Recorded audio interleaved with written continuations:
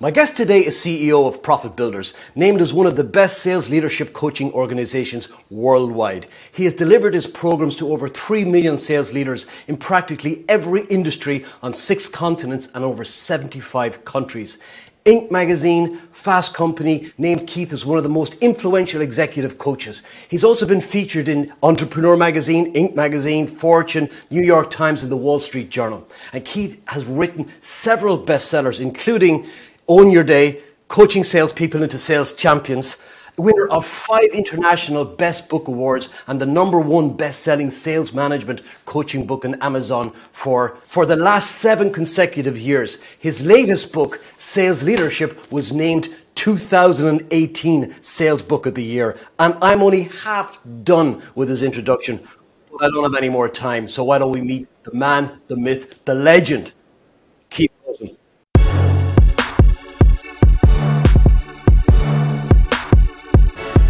Pleasure being here, Paul. Looking forward to diving into a good conversation. Before we do, Keith, I have to tell you a quick story. Okay. You know something happened to me on the way to the office. Literally, I was home for lunch, sitting across the table from my good wife. And she said, so what's happening this afternoon? I said, I'm going to be interviewing Keith on my podcast. She said, Keith who? Keith Rosen, I said. And she has her iPad beside her, and she looks you up. And she goes, Keith Rosen, executive coach. I said, yeah, that's the guy. And then her eyes, this is not a word of a lie, her eyes just bug out. And she said, he works out. I said, I don't know. I said, I'm sure he does. And then she turns the iPad around. Now, people watching this have no idea what I'm talking about. So maybe I could share this with them. This is the image. Keith, the gun's on you. I mean, if you could coach me to get that, hey. I would be a happy man. Look at those. I mean, you didn't get those overnight, man. So I tell you, I thought you were going to show him the picture of me on the beach, which you know. Hey, listen, I believe as a coach, you can't take someone where you haven't been yourself, right, Paul? The question I have for you on the picture on the beach, I haven't seen it, is were you wearing Speedos?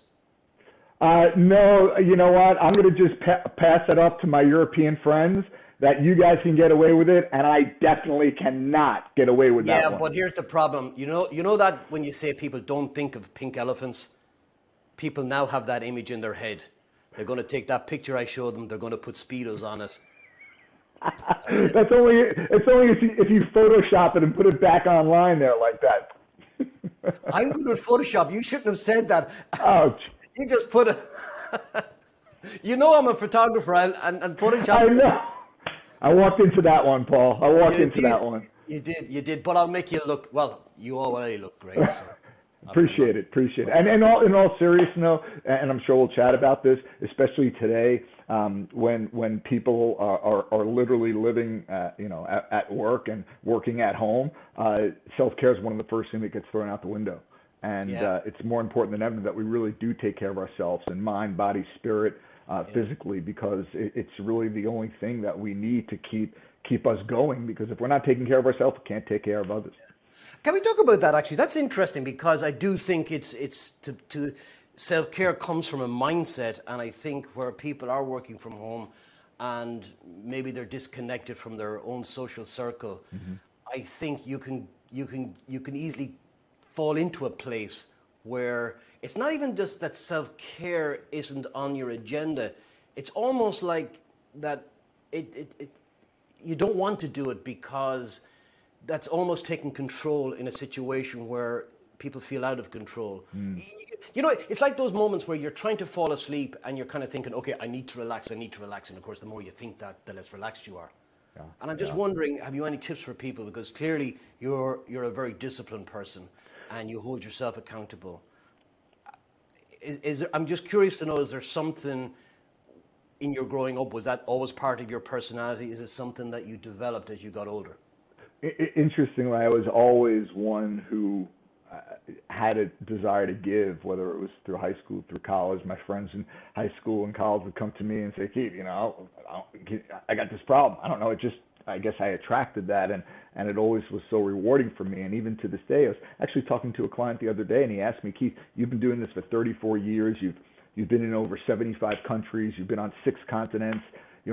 What drives you? I said, there's really 3 things that drive me. My 3 core priorities and values. It's, my children, my wife, and it's making an impact. And if I can honor that core value, to me, it's sort of like you give, you get what you give. And to me, that's the most important thing, especially today, to be selfless as a leader.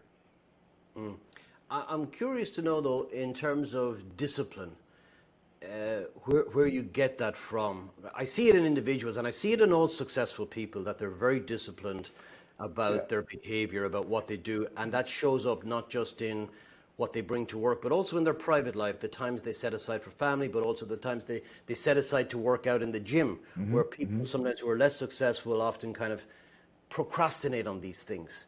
And I'm wondering if you have any, what do you do on those times when you're most challenged in that area? How do you find that resolve? Absolutely. So I think I'll ask the rhetorical question I ask every leader, every person out there in the world.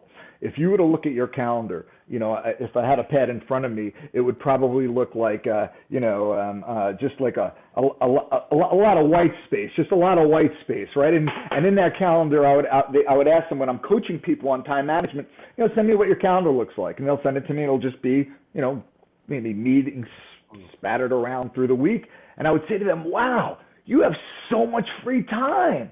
And they say, what are you talking about, Keith? I'm so busy. I'm back-to-back meetings. I have stuff going on at home. I'm trying to balance everything. And I would look at them and I said, but it's not on your calendar. So, and if you don't have the appointment, you don't have the commitment. So the rhetorical question I always ask people is, if you showed me your calendar, would I see all the specific and measurable activities that you engage in every single day that not only move you closer to your goals at work and in business, but also keep your life in balance and harmony? And I have yet to be in a group where someone raises their hand. Because it's not something we're taught. Time management is probably the number one biggest struggle amongst people out there, and now it's amplified tenfold when our home is work and our work is our home. And I keep posing this question to people is, listen, are you living at work, or are you working at home? It's a very interesting distinction, right? Because the ones who are living at work are the ones that call me up at 6 in the morning saying, Keith, I've been on a Zoom call all day. I'm zooming it out. I'm fatigued. I have no boundaries. I'm getting calls from my salespeople at 9 o'clock at night. All of a sudden, weekends don't count because every day is whatever day. So I'm getting calls on the weekend too. There's no more line between life and work. It's just life. So the first thing I would implore anyone to do is take the time to track your day, see what you do, and take those specific and measurable activities and put them in your calendar. But most important, you have to schedule self-care. And that's the big thing that keeps me honest. Because, as the CEO, who's holding me accountable other than my wife? But she's not holding me accountable every day and saying, hey, honey, did you go work out? So that's in my calendar, and I empower my calendar to hold me accountable. And so that's just one thing that I do to really help maintain a specific routine that, as I follow it, will achieve the lifestyle I want to create. So it's like priority management rather than time management. I think maybe people are managing the wrong thing. I have to ask you, though, does riding a Harley for an hour on a beautiful February weekend, does that count as self-care? I would say that is definitely something that counts as self-care. Yes. Absolutely. Because I am now going home to my wife this evening, and I said, Keith said, remember the guy with the guns? Keith said, Paul, you have to look after yourself, and here's a great way of doing it. Paul, as I always say to my clients, listen, if you want to throw someone under the bus, you can always throw me under the bus. It's totally fine. I'll take it. So absolutely. Now, of course, let's not get on the subject of motorcycles, because that's a whole other conversation I could have with you, because I have my license too. But I will tell you that you talk about this pandemic, and I'm glad we're jumping around here, is this past weekend was a year to date that I have not left my hometown. I haven't left my circle of influence of safe friends and family. I have not been in a restaurant. I certainly have not been in an airport. I never thought I would say to the day, I said it to my wife, honey, not only can I not wait to fly, but I look forward to going to the airport, looking at the monitor, seeing my flight was delayed for 3 hours, and hanging out in the lounge. You know, it's just those little things. But the problem is now with time management, all of a sudden companies are like, whoa, well, you got all this time now because you're not on the road, you're not traveling, so let's just fill it in with more meetings. Listen to my words, everyone. That is something you are allowing. It is up to you to set the boundaries to protect your time in your day. Otherwise, either you're running your day or everyone else is doing it for you. There's a new term I've heard that I think is entering the lexicon. I only heard it from a client there last week, and she called it Zoom fatigue. Mm-hmm. Yeah. And I'd never thought about it, but I guess it's a real thing that if you are doing all your meetings back to back, and you're doing it in your home, and yeah, it's difficult. It's difficult. Yeah. Tell me, I have to ask you, guys. I did when I said there was another half to your bio. I wasn't joking, and there was the bit in there. There was that I have to ask you about is Mad Men. What's that? Right?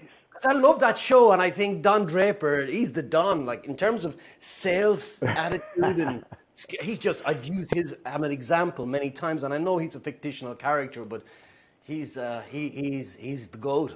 He really is. Well, it's kind of a funny story because, and again, I can't make this stuff up. I get pinged on LinkedIn the other day by some VP of sales in Europe, and he says, "Hey Keith, I'm really glad to connect. By the way, I saw that part of you in box 4 set of Mad Men. It was really cool. And anyway, I want to talk to you about bringing you in to deliver my leadership coach training course remotely." And I said, "You saw that?" He said, "Yeah." I said, "It's the box set." He said, "Yeah." I put it on there, and there you were. And I said, "You are literally," and I think I did that 10 years ago, the 5th person who's ever actually noticed that I was there. So what they did was they brought me into Lionsgate Studios. They put me in the studio. They showed cuts of Draper, right? And how he managed. And then they would cut back to me because they wanted a subject matter expert. And I would sort of like critique and discuss and explore different ways about leadership. So it was pretty funny. And I guess my claim to fame there. And by the way, I'm taking it out of my bio because it's the least important thing. But for some reason, everyone's like, wait, but this is really cool. Yeah. And I have to ask you, what season, what episode? Season 4 box set. I'll send you the clip. Oh, excellent. Please do. Please do. And before you... For all time, because I'll put it into the video so people can see it. They know what we're talking about. And before we move on, I have a question for you, my friend. Okay? So I in my office, welcome to my home. This is my happy place in my home office, and I feel blessed to have one. By the way, and I have a question before we finish. I assume you play, and I'd like you to play this out with something, but that's... Oh, wow. You should have prepped me for that one. But I have something in my hand here, and I'm just curious to know if you can possibly remember where I got this and what it might be. I do. It's a Slitter, and you got it at the All-Ireland semi-final, I believe. Was it Kilkenny and Limerick? Not Kilkenny and... Or Tipperary. It was Kilkenny for sure. Yeah, Kilkenny. Yeah, Kilkenny and Limerick. I think you're right. Okay, yeah. What year it was? I guess 2012 or... Right there, you got it. Right around there, 2012. There you go. There you go. Good for you. And by the way, we attended that game together at Croke Park. Yes.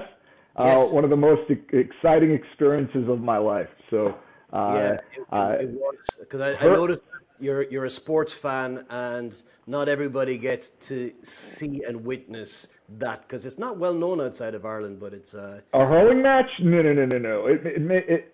And I love the NFL, but it makes them look soft. That's all I'm saying. Kudos to those guys. They're doing the same thing without helmets on. I mean, it's unbelievable. And by the way, I still have my stick. I should have brought that out for you. Yeah, there's in Ireland, you can tell what county somebody's from by what they call that stick. Some call it a hurl, some call it a hurley. And, people will get into fights over this, what's the correct term. So, however, and also the other thing before we do need to talk a little bit about. I guess so. You had a new follower on Twitter. Who is that? Tell us about that one.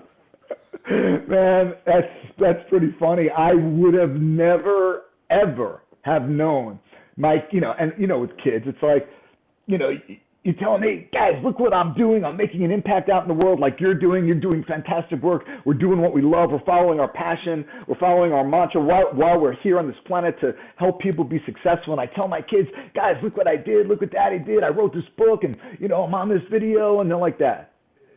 I don't really care. It's not, whatever, Dad. And I joke, I'll never forget with my three kids.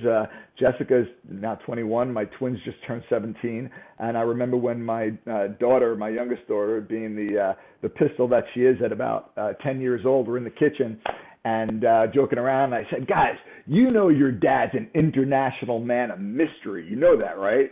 Austin Powers, right? Traveling all over the world. And my little daughter looks at me with my wife sitting next to her, and she says, Dad, you're a local man of nothingness. And I'm like, leave it to your clients to make you feel good, and leave it to your family to just bring you back down to that reality. So yeah, no, kids are brilliant for that. I'll never forget my daughter. But actually, she's right though, Paul. She was right. I tell you. My son said one day, he said to me, and hold that close, he said, Dad, you do know when you married Mommy, you married up. Yes. True, and that's been spoken. That too. Yeah, I have to tell you a quick one. My daughter now she's 19, but she was maybe 4 years of age, maybe 3. And I'm sitting watching the TV, and I probably had a little bit of extra weight on me, right? Just sitting there. She comes over and stands and looks up at me, and she stands right between my knees. And she starts tapping on my stomach, and she goes, Dad, can men have babies? Man, I tell you, it was the priceless. motivation I needed. I dropped a stone within a month. That's it was fantastic. The motivation I needed. Little things. That's why our kids are our best coaches, right? Yeah, for sure. Listen, I'd like to talk to you a little bit about coaching. And there was a question I had which was maybe a little bit counterintuitive, but it was something that came up in an interview you gave to somebody else. Somebody asked you a question and you said, really, that's the wrong question. And so I wanted to ask you, what are all the wrong questions? Let's start with your top 3 that sales leaders ask you when they look at engaging your services first, the wrong questions. Yeah, I think the biggest wrong question is more of why they're coming to me. And the good news, I applaud these companies that are realizing something has to change. I mean, we can't do more of what we keep doing. We can't continue to automate more and do more of the wrong things that aren't bringing us to the results we want, because let's face it, as you know more than anyone, Paul, sales landscape has changed, buying patterns have changed, but only, I think I just read, only 30% of salespeople have actually been trained on how to sell remotely.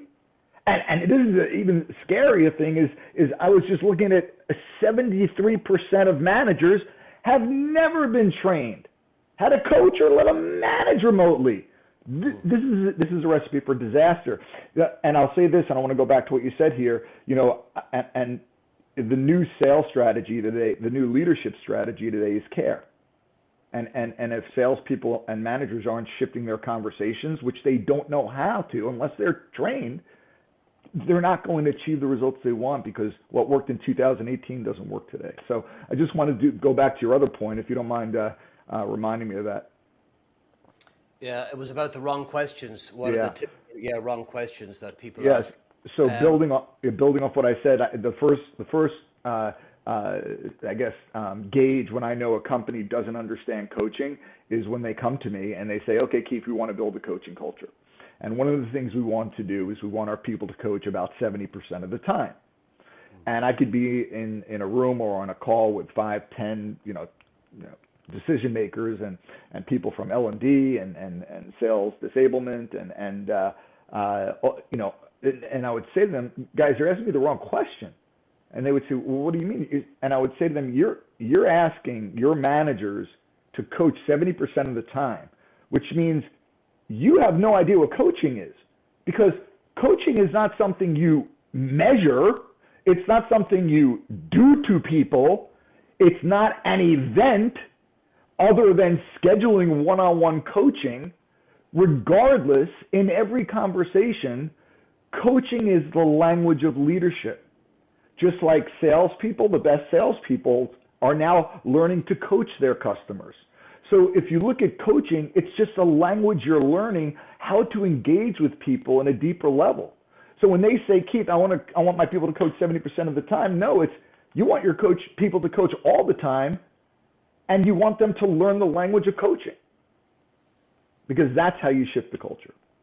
That's interesting, because you're absolutely right. I've seen that in organizations where they'll drive metrics. I've had people ask me, how do you measure the impact of coaching on the bottom line? Mm-hmm. And I'm kind of going, that's the wrong place to even look. It's what is it having impact on the individual? Yeah, exactly. And then it's their behavior has an impact on the bottom line, but it's about, I guess, shining a light into the blind spots and enabling a change in attitude, a change in behavior. But you're absolutely right. It's not. I don't think you can put metrics on it. I think that's a mistake. Well, and I think that could be that's a very interesting conversation to have there, because a lot of companies want those metrics. Some companies just know that their managers are just running around solving everyone's problems and making their people dependent on them even more than ever. So there's no growth. Growth is stagnated, and results are mediocre. So, going back to my point about, the coaching of 70%, even the companies that say, oh, I have a coaching culture, which, by the way, let's be clear, less than 1% of global companies have an authentic coaching culture. Happy for any company to call me and challenge me on that, okay? But, getting back to that, it's, you ask those managers, you ask those senior leaders, okay, great. It's great to hear people are coaching. I'm curious. Just two quick questions. Number one, what's the universal, you asked me about these questions, Paul, what's the universal definition of coaching that has been adopted by everyone in your organization? We don't have one. Okay. Number two, what is the coaching framework that you have taught and empowered everyone on so they could leverage the right questions in every conversation, lead conversations with questions rather than answers, so they're empowering people to solve their own problems? Well, we don't have that either. Okay. So your people are coaching, but you don't have a coaching model, and you don't even have a universal definition of coaching. I'm going to go so far. Let me ask you another question. The final one, Mr. and Mrs. Leader. Is coaching going on between your peers? What do you mean, like manager to manager? No. Just manager to direct. Oh, so there's no coaching up going on? Oh, not really. And how about your direct reports? Are they coaching up to their managers? Oh, no. Oh, I'm curious. I'm going to make a gross assumption. You probably have some departmental silos, right? Oh yeah, of course we do. Sales doesn't play well with marketing, and sales doesn't play well with engineering and operations and procurement. Oh, so you think maybe there's a reason that possibly everyone is always showing up with their own agenda and not respecting others, which means there is no universal framework or mindset where if you had one, and you talk about KPIs, Paul, one KPI is if you don't, you have a coaching culture if you've broken down your departmental silos. There's one KPI right there, along with, healthier people, retention of customers, retention of clients, all that other great things that every manager wants and struggles with. Yeah. You mentioned that less than 1% of organizations have true coaching cultures. Mm-hmm. I want you to imagine that I was to beam you into two companies at a random. So there's two out there. One has a coaching culture as you would see it, and the other one would be typical average company. And you were to beam in and just observe. Okay. What would you notice in the one with coaching culture versus the other one? That's fantastic.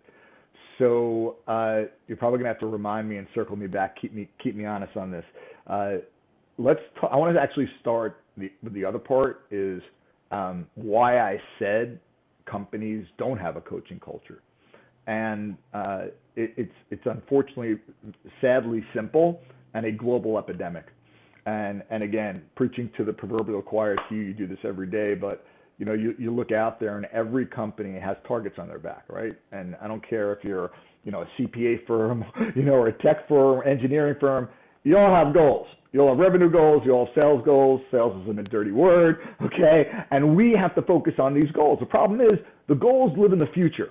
Our KPIs that we have to honor live in the future. Our business objectives and sales quotas live in the future. Occupational hazard that every manager and salespeople I speak to are result driven. Well, here's the problem. If you're result driven, you're constantly pushing to get that result. But managers, they run around thinking, okay, I got to empower my people. So what do? I run around and I say, don't you want to make more money? Don't you want to make more money? Don't you want to hit your quota? Don't you want to make President's Club?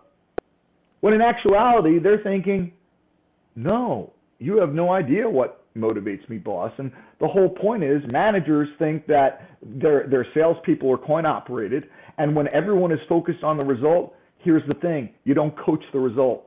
You coach the process. You coach the who, the how, the why.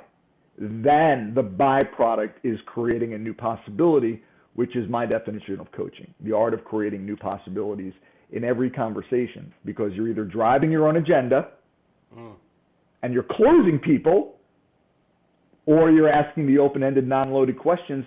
The ones to which you don't know the answers to are the best ones, and you're creating a new possibility. And now you're coaching. And just to be clear, Paul, let's be clear. There's no such thing as cloaching. Okay? You're either closing as coaching. You're either closing someone or you're coaching them. You can't do both at the same time. Talk to me a bit more about that one, because I heard you talk about, it's actually one of your toxic tactics, the difference between, or that coaching is not closing. Maybe you just expand on that for me, and why one is not the other. Yeah, and I also want to go back to the other question about the companies with no coaching culture. So when it comes to one of the first things I do when I'm working with a team of managers is I put them through an exercise to create a baseline. And the baseline is, okay, every manager pair up, and you're going to go into your room or separate room or Zoom room, and here's the exercise. For 10 minutes, each of you, you're going to switch roles, have to lead a conversation with open-ended questions, which means you can't ask closed-ended questions, you can't ask loaded questions or leading questions. You can't share your advice, and you can't provide an answer. As you can imagine, no manager passes this one. And that's, of course, when they're like, I don't know how to coach. This is when the learning begins. So the interesting thing is I have to remind them, okay, guys, when I say loaded leading question, let me give you an example. Hey, Paul, don't you think it would be a good idea to call the prospect and share with them a compelling reason as to why they should buy from us?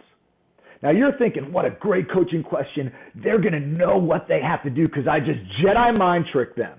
All right. And now, of course, I'm the salesperson. They're like, oh my God, Paul, I just came up with this amazing idea. I'm going to call the customer, share with them a compelling reason as to why they should buy from us. Thank you for that great coaching.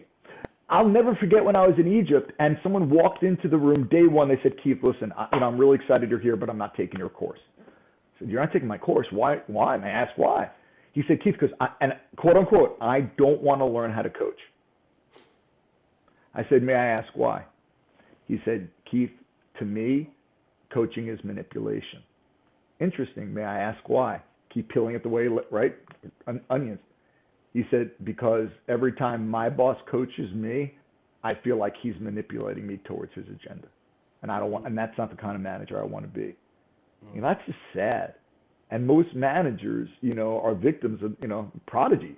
They're victims of their prior managers. And at some point we have to stop and say, okay, I've been writing with my right hand my whole life. Maybe it's time to tie my right hand behind my back. It's going to be wicked uncomfortable, but I got to start writing with my left hand, i.e. changing the way I engage with my people, my customers, my peers. But isn't that similar as well? It's a misapprehension or a misunderstanding of what coaching is about. You see it in sales as well. You hear people, oh, I'm not a salesperson, oh, I don't want to be in sales. And then when you ask them what selling is, they'll tell you about this arch manipulative, money-grabbing, selfish, self-centered SOB. And then you kind of go, well, that's not selling. Right. That's somebody who's abusing a position or being manipulative, and A, is not very effective, but but you get that a lot in coaching as well, where people have just this other idea. I think it's the same exact thing. To your point, is I think people have such a negative view of coaching in many ways because either A, they've been coached before and it wasn't a very good experience, or B, they have certain assumptions of what coaching was. Well, I think we need to go back to what we talked about earlier, what you meant, because I think it was I will circle back to that question, but it was just to emphasize this: the paradigm where people look at coaching as an event versus what you said, and I just bring you back because I think it's worth repeating, which is coaching is the language of leadership, because that paradigm is completely different. Then it becomes where, in the example you gave of the coach saying, don't you think it's a good idea? Well, if it's a language, then we're just changing the language to exactly. What do you think would be a good next step? Yeah. And it's in those moments that the coaching happens. That's what you're saying, if I've understood you. Spot on. And it's interesting. And I'm going back to this result-driven culture before, and why companies don't have a culture. It's because when everyone has a target on their back, they're focused on the result. So that means every time a manager has a conversation with their rep, it's, okay, how many calls did you make? How many meetings did you have? What's in your pipeline? What's going to close this month? Are those questions important? Of course they are. But they're not asking the process-driven questions. Yeah. What are you doing to move that deal forward? What's the next conversation going to sound like when you call that prospect? What are the qualifying questions you're going to use to ensure that this prospect is a fit? So can you square that circle, though, Keith? Can you, in an environment where you mentioned everybody has a target on their back, and I don't know that that's going to change anytime soon. Well, but here's the thing. And what can change, Paul, is this. What can change is how managers show up every day. And that's always in their power. Because the last time I checked, the one thing we have the power of, which we don't take advantage of, is the power of choice. I could choose how I respond to situations. I can choose how I engage with people. I can choose the level of care and attention I give to someone, and I could choose how I want to communicate. And if I want to communicate in a way which is going to engage people and empower them, that's my choice. The problem is when you're dealing with a result-driven culture, managers think, I don't have time to coach, so I'll just tell them what to do. And they become the quintessential chief problem-solving manager I wrote about 10 years ago. And then they wonder why. Why isn't my team accountable? Why are they disengaged? Why can't they come up with their own ideas? Well, because they're saying, well, every time I go to my manager, he or she's going to do my job. And while that is one cost, what managers don't realize is the experiential cost, the deeper cost of this, which is when you give answers to people, what they're also thinking is, well, gee, boss, I guess you don't have the faith and confidence in me to do my job. I guess you don't think I have the skill set to be able to get the results that I want. So thanks for not listening to me and telling me what to do. Yeah. So let's come back then to the two organizations. Now, I'm not talking about an organization, for example, that has no coaching. I'm thinking of one that thinks they do coaching well versus ones that you would say, no, these really do well. Sure. What are the top observable differences? Okay, so the results-driven, which is every organization, because it's metrics-driven, breeds fear. Fear-based culture. Once you have fear, I don't know any managers, unless I've coached them, who know how to coach fear, time management, attitude, mindset, because those are the things that are the most important today. So looking at those companies that have a healthy coaching culture, what I see is full transparency at every level. Everyone is coaching each other. There are no department silos because everyone knows that everyone's intentions are pure. There's a level of connection and engagement that's happening today within that organization. Sales are going up. Okay? I'm so tired of hearing that, oh yeah, it's a different landscape out there, people aren't buying. No. It's not that people aren't buying, it's that they're buying differently. And if you haven't adjusted your sales process to how buyers like to buy, you're set up for failure. So what else makes a great coaching culture? I spoke to a manager yesterday. He said, Keith, I had this great conversation based on what we talked about in our coaching session. And you know what? Not only did it work out well, but it felt really good. Oh my gosh. Hey, managers, check this out. If you're not enjoying your job right now, that means you're not coaching. Conversely, if you are loving your job, that means you are coaching, because I have yet to run into a manager who doesn't want to make their people successful, who doesn't want to contribute to their success, who doesn't want them to see that their career goes through, except we just don't know how to help them. And even though we're coming from the right place, we can't blame the managers, because Paul, and I know you see this every day, is top salesman gets promoted to manager, no training, no onboarding. So what happens? Now the manager is a super salesperson. So now all the reps go to them and say, hey, Mr. or Mrs. Manager, I have this issue. How should I handle it? Manager says, well, I don't know how to coach, but I certainly know how to sell. So I'm going to go in my database and figure out what I did. And then I'm going to say, hey, Paul, this is what worked for me, so you should do this too. Yeah. And that's the antithesis of a coaching culture. So the great managers that I work with, that I see, they realize that every conversation is a coaching conversation. They realize that they're not leading with answers, but seeking to understand other people's point of view before they share theirs. They're taking the time not to bang their head against the wall and figure out what's the best incentive to offer. How am I going to hold my people accountable in a remote environment? How am I going to keep them motivated? How am I going to eliminate this sense of isolation and disconnect? You're asking the wrong person, Mr. and Mrs. Manager. Ask your people. That's the conversation you need to be having today. Like I said, the new sales strategy, the new leadership strategy is care. And that's what everyone wants, including your customers. So what do I see? That's what I see. I hope I answered that question. Absolutely, brilliantly, thank you. You clearly believe coaching can be taught. Is being coachable, is that something that's teachable, or is it an innate trait? So I don't know if you're setting me up for this one, but 10 years ago when I wrote my first coaching book, Coaching Salespeople into Sales Champions, I had a chapter in there where I call it the A growth coaching model. A lot of people remind me of this. They're like, oh, Keith, how do you measure someone's what I call coachability index? Yeah. And I had this formula in my first book. And what happened was, the more I traveled and the more I worked with sales leaders, we would wrap up the training, and of course, they would have their action steps and go out and enroll their people in coaching and set alignment and positive intent, and then they'd start coaching them. And what happened was, let's say I was working with 20 managers in a room. 20 managers 19 of them, let's say, would respond to me and say, Keith, coaching's going great. Okay, it's awesome. I can't believe how it's effective. People are feeling good. They're feeling empowered. They're feeling like they're trusted and valued. Their confidence is going up. It's just working phenomenally. And then that one manager would call me and say, you know what, Keith? I know I got those 10, 15 people on my team. You're not going to believe this. None of them are coachable. Okay, so Mr. and Mrs. Manager, who do you think that's about? That's about the manager. So in my new book, Sales Leadership, I took a different approach, and my approach now is very simple. Everyone is coachable. Okay, managers, Mr. Manager, Mrs. Manager, you hear that? Everyone is coachable. It is up to you to uncover the coaching opportunity. But before you do that, you have to make sure you enroll them, i.e. set positive intent. Hey, Mr. or Mrs. Salesperson or Mr. Manager or Mrs. Manager, here's what we're doing. Here's why we're doing it. Here's what's in it for you.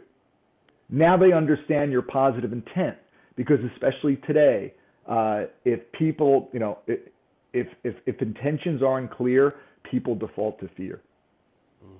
So just building off that model, I've really seen that when the managers really take the time just to lead with a question and take a step back, and even the ones that haven't been trained. I mean, I put together a brand new free course on coaching, on how to coach through a pandemic, just to help people.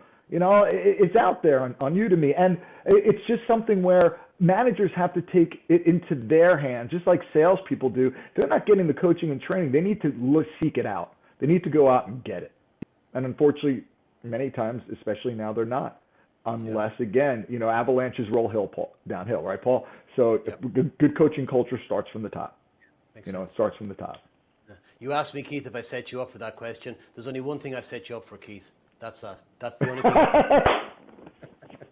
I thought by now you'd find that other picture of me on the beach. I was like, oh, geez. We want to talk about this. Do you guys have in the States, when I was in school, we had this thing, if you didn't do your homework, there was a euphemism you could use that said, the dog ate my homework. You'd use that in the US, right? Yeah, we do. Yeah. I'm not joking. When you see that little bit that's torn out of the cover, that was my dog. Got so excited to realize that Keith's book had finally arrived, went and attacked the post. You wanted to read it. Yeah, so now you get that. I read a little bit to Alfie every single night. Well, funny you say that. I got a COVID dog myself, and now a cute little, they're called Miki, M-I-K-I, and they're like live little teddy bears. And of course, my kids are like, oh, you're the big guy, Dad. You're the one that said you wanted a big dog, and now like you got this little dog that's wrapped around your finger, and she is. And you know what? I don't know if it's called coaching, but she certainly manipulates me to do what she wants. Yeah, but they're not dogs, come on, Keith. They're snacks. Well, next time I'll bring her on. Then you'll decide. We had a dog before the pandemic hit, and we had two actually, and one of them sadly died back in May. Sorry. And we went out kind of in that. What do they call it when a rebound dog? Excuse me, I shouldn't say that. That's terrible. But we went to this rescue home where they have greyhounds. After a couple of years, the people, if they're not winning races, they just get rid of them. Excuse me. And so we looked at this dog, and it was 7 years, and it was a really big greyhound. And I went with my daughter, and they showed us the dog in a field, which is right next to the kennels. So in a big field, the dog, okay, it looked big, but it's a big empty field. So I said, have you anything younger? She said, we have this 2-year-old greyhound. So she went in, and the greyhound was smaller than the bigger one, but it's still a greyhound. But in the field, it didn't look big. So she got I said, I'll take her, into the back of the car, got home, and I was only getting out of the car in the driveway at home at the front door when my wife answered, and she looked down, and I went, yeah, it's a bit bigger than we planned. A greyhound is a big and fast. Yeah. It said, we were only learning about the dog on the way home in the car. My daughter was reading, and she was saying, did you know this, Dad? She says that greyhounds are the only dog they said don't have a cat because a cat can't outrun a greyhound. I didn't know that. But fantastic. Tell me, pick a number between 1 and 15. 12. 12. What we're going to do is look at the toxic tactics. And toxic tactic in the sales leadership book, Keith, is getting suckered by these two common This is great. phrases. That was it. Sorry, let me repeat. So toxic tactic number 12 is getting suckered by these two common phrases. Tell us about that, Keith. We'll tee up the two phrases. I believe one of them is, I've tried everything. Yes. And I believe the other one is, I don't know. Yes, that's it. Yep. So I passed my own quiz? You did. It's. I don't know is the first one in the book, but okay. Yep, you got them. That's the important thing. Okay. So let's start with I don't know.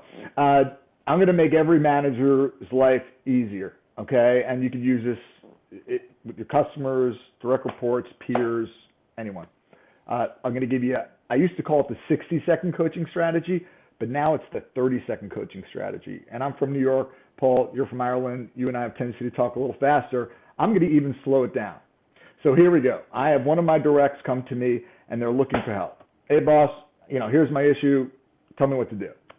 Here we go. 30 seconds. Time it. Hey, Paul, listen, I really appreciate you coming to me, and I'm happy to share my opinion with you. However, you're much closer to this than I am, and I trust you, and I trust your judgment. So what's your opinion on how to handle this and achieve the results you want? Was it under 30 seconds, right? Yeah. So now here's the thing. Managers can do that all day long. And if you just do that, you will see not only the power of that oh my God, my people actually know how to do their job, but they're going to feel really good about it because they're now leaving saying, my boss trusts me. They have confidence in me. And what do you think that's going to do to their confidence? So if you have time to give an answer, you have time to ask that one question. Now, here's the thing. You might say, hey, what's your opinion on how to handle it? handle this? And they say, I don't know. My favorite one, yes. I don't know. And what happens is managers always take the bait. Oh, you don't know. Well, now they got the license to be the chief problem solver and share their infinite years of wisdom and experience, right? Managers don't take the bait because your people know when they say that, you're going to tell them what to do. And the real kicker is when you give them the answer and they execute on it and it doesn't work, guess whose fault it is? It's yours. You've robbed your people of accountability. So, getting back to this 30-second strategy, again, now once you do that, I know some managers are thinking, okay, wait, Keith, but what happens? It's great if they have the right answer, better answer than I even thought, shocker. We'll run with it. But what happens if their answer is half-baked or not baked? Here's your response. What you don't say is, how long have you been on this job? You've been selling for how many years? No. That's going to violate trust. What you're going to say is, hey, Paul, really appreciate you sharing your opinion with me. How about we walk through this together, and together we ensure we create the best strategy for you to achieve the results you want. Now it's a collaboration, and it's not an interrogation. Yeah. And that's what managers do. They put the spotlight on their people, and they interrogate them. And nobody likes to be interrogated.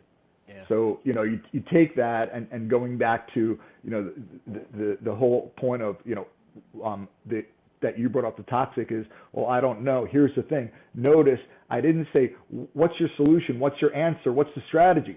Because solutions, answers, and strategies can be right or wrong. Opinions are not right or wrong.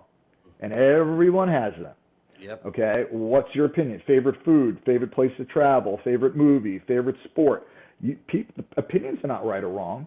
So they can't say, well, you don't have your own opinion? Everyone has an opinion. And that's why you create a safe place for them to share it, and then a safe place for them to walk through it. So that's the first one.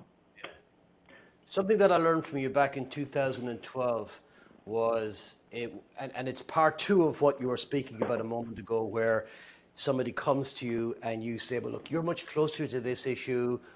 What are your thoughts? And they say, I don't know.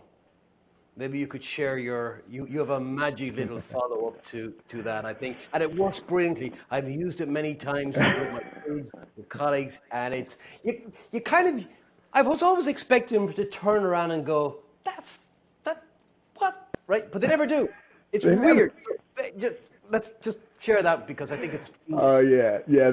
I don't know. Well, if you did know, what would it be? Yeah. And managers, they hear this and they start laughing. Like, Keith, that's a ridiculous question. But Paul, to your point, is people might take a step back and say, only because no one's ever asked them that question, but you'll always get a response. Yeah. You'll always get a response because, I don't know is a smokescreen. Yeah. So just can't be bothered thinking. Yeah. So and then shall we shift over to the I've tried everything one now, or did you have something else that you wanted to share? Please share that one. Yeah. So I've tried everything. Managers come to me. Keith, I've tried everything to turn this person around. Salespeople go to their managers. Mr. or Mrs. Manager, I've tried everything to close this deal. Okay? Let's break this down. It is a mathematical impossibility to have tried everything. It's impossible.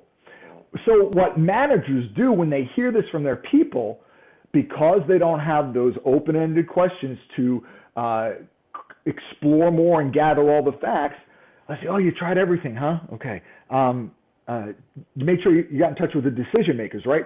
Of course I did. Okay. And you shared a compelling reason as to why they should talk to us? Absolutely. Okay. And I know you did a good job qualifying. You've been doing this for years. Come on, Keith. I've qualified the heck out of them. Okay, great. And at the end of that meeting, you affirm that this is something that they want to move forward with, and you've also smoked out all the concerns, if any, that would prevent them from working with you. Come on, of course I did that.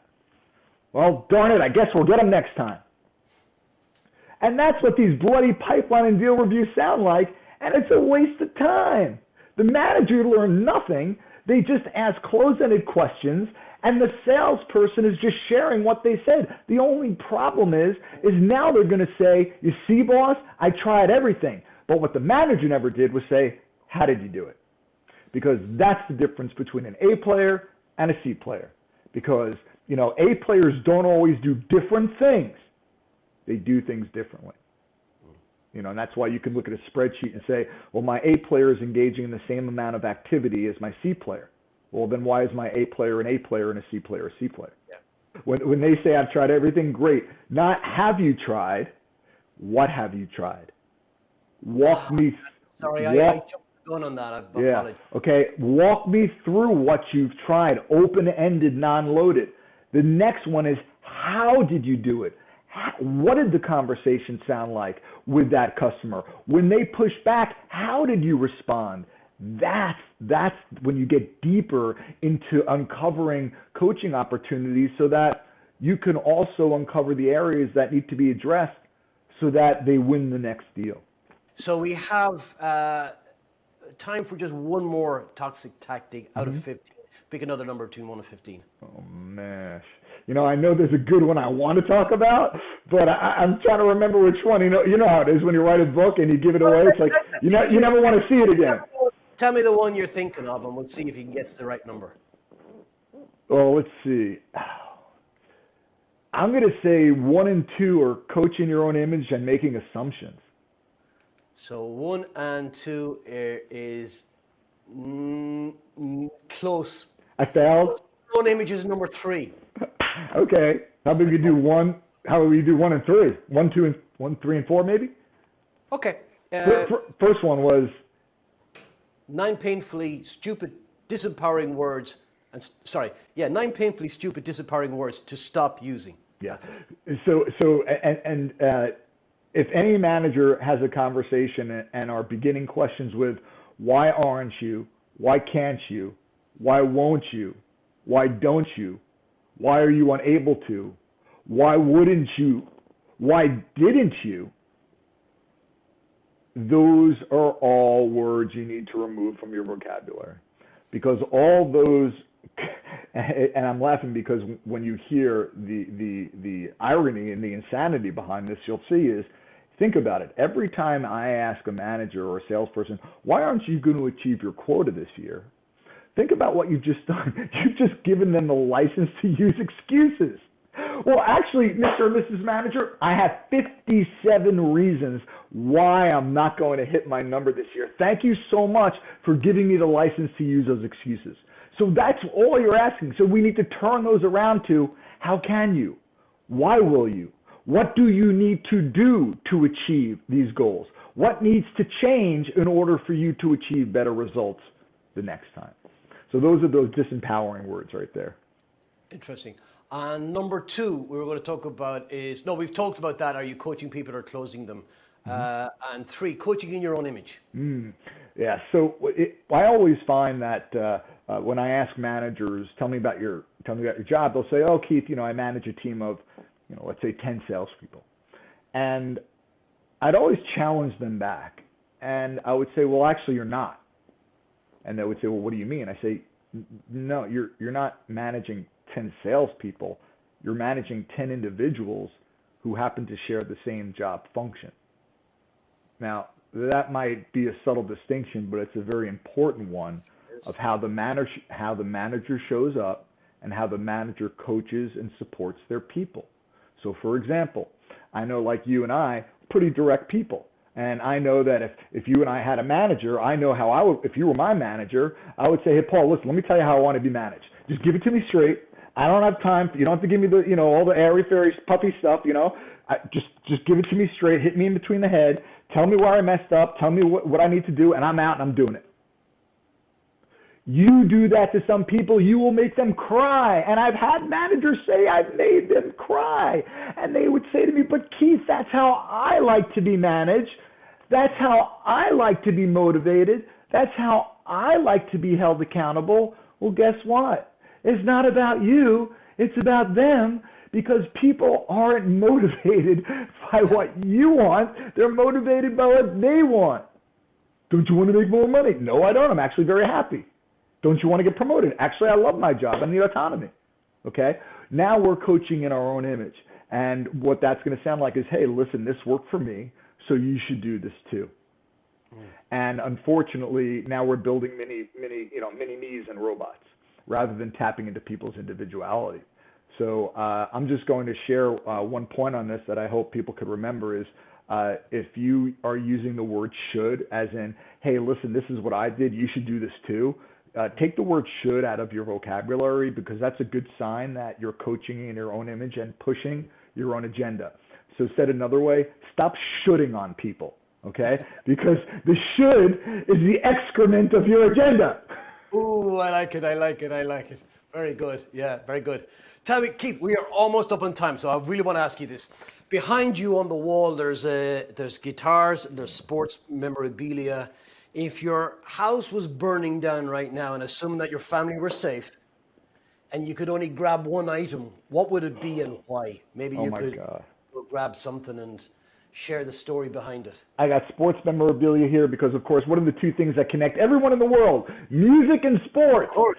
Of course. Let's start with the guitars then. You could only grab one guitar. Everything else is safe. I'll have to go with my Gibson. I'd have to go with the Les Paul, even though my Strats.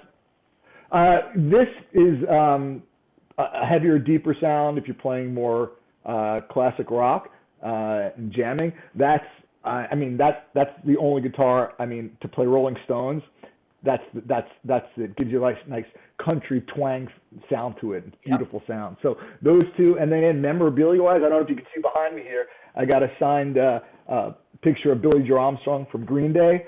And what do I have? I think on this side, Derek Jeter signed autograph. But again, I'm looking around. My office is like a shrine of experiences. But I would have to say, looking up where you can see, I actually have things from. I have a 5,000 piece of pottery that I got in Egypt from the pyramids. That's pretty meaningful to me. And I would say the meaningful things are the ones that really speak to the experiences that I've had. I'm looking here of something I got in Argentina. When I was in Italy, where else? I mean, everywhere I've gone in the world. But it's interesting now as I'm looking back. I would say probably the one thing that I might keep would be what my wife made for me over the pandemic, which I took all of my ticket stubs of every concert I've ever went to. I fortunately had the wherewithal to save them, and she framed them all. And I have 3 frames because I had too many. But that right there, I would say to you, how about this, Paul? Pick one of the greatest rock bands of all time. Okay. While we were alive, pick one. Go ahead, pick one. Eagles. Saw them. Pick another one. Rolling Stones. Saw them several times. Pick another one. U2. Saw them in Ireland, baby. Wow. Fleetwood So Mac. I can keep going. What? They're not rock and roll, but Fleetwood Mac. I actually have the pass. I went backstage, met them. I spent a lot of times with Collective Soul. I don't know if these are the 90 grunge bands, Everclear and Stone Temple Pilots. Okay. So favorite guitarist? Jerry Garcia, now Trey Anastasio from Phish. Oh, and by the way, U2, not only that, I got The Who. Wow. And here, one of my favorites that I lucked out, not Led Zeppelin, but I got to see Page and Plant on stage. Oh, wow. And You that- really have Yeah. experienced it all. Oh, yeah. Green Day at the Berlin Wall. Wow. All right. Yeah. All right. I like the kind of, pick one band. I've seen them all. I like that. Tell me something. You play guitar, right? Mm-hmm. They're not just a decoration. No. If you were to, and my final question for you, if you were to have a song written in your honor after you've gone, what would the title be? It's interesting. The first word that came into my head was love. It's one of my core values. We talk about bringing music together. We talk about sports together. I mean, love is universal language, and even coming to today, I wrote an article that love is actually the new corporate value, the new dominant value, and we mistake love with interpersonal relationships. But I'm not talking about that. Love is synonymous with care, dependability, selflessness. And isn't that what we're all looking for today? And if we could just take a step back and And here, I'm in your home, Paul, right? And you're in my home, and I find it fascinating that, and not fascinating. I say it's sad that companies still haven't recognized the need to teach their people the deeper critical conversations they need to have with customers in their directs. For example, you're in my home right now, all right? You're a self-aware person, so half of our conversation was built on just you looking in my personal home office. You're living in my home. When I'm calling a prospect, when I'm having a conversation with one of my directs, I'm living in their home. So I'm seeing if they're working in a closet. I'm seeing if they have a home office. I'm seeing if they're in the kitchen and the kids are running around. I'm seeing if they've worn the same shirt for a week. I'm seeing if they look stressed out. I'm seeing if there's piles of stuff in their office. Are you going to tell me you're not going to address that? And the managers, they're reluctant because they have been conditioned so long that these are the HR conversations we're not allowed to have.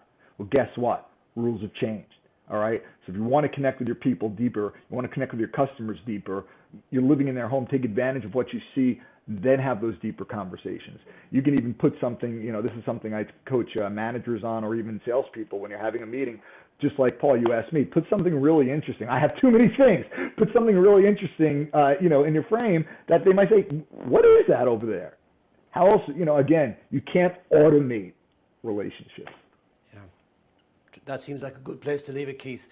Keith, I want to thank you so much for sharing your time with me today and your stories. You are a legend. You absolutely are.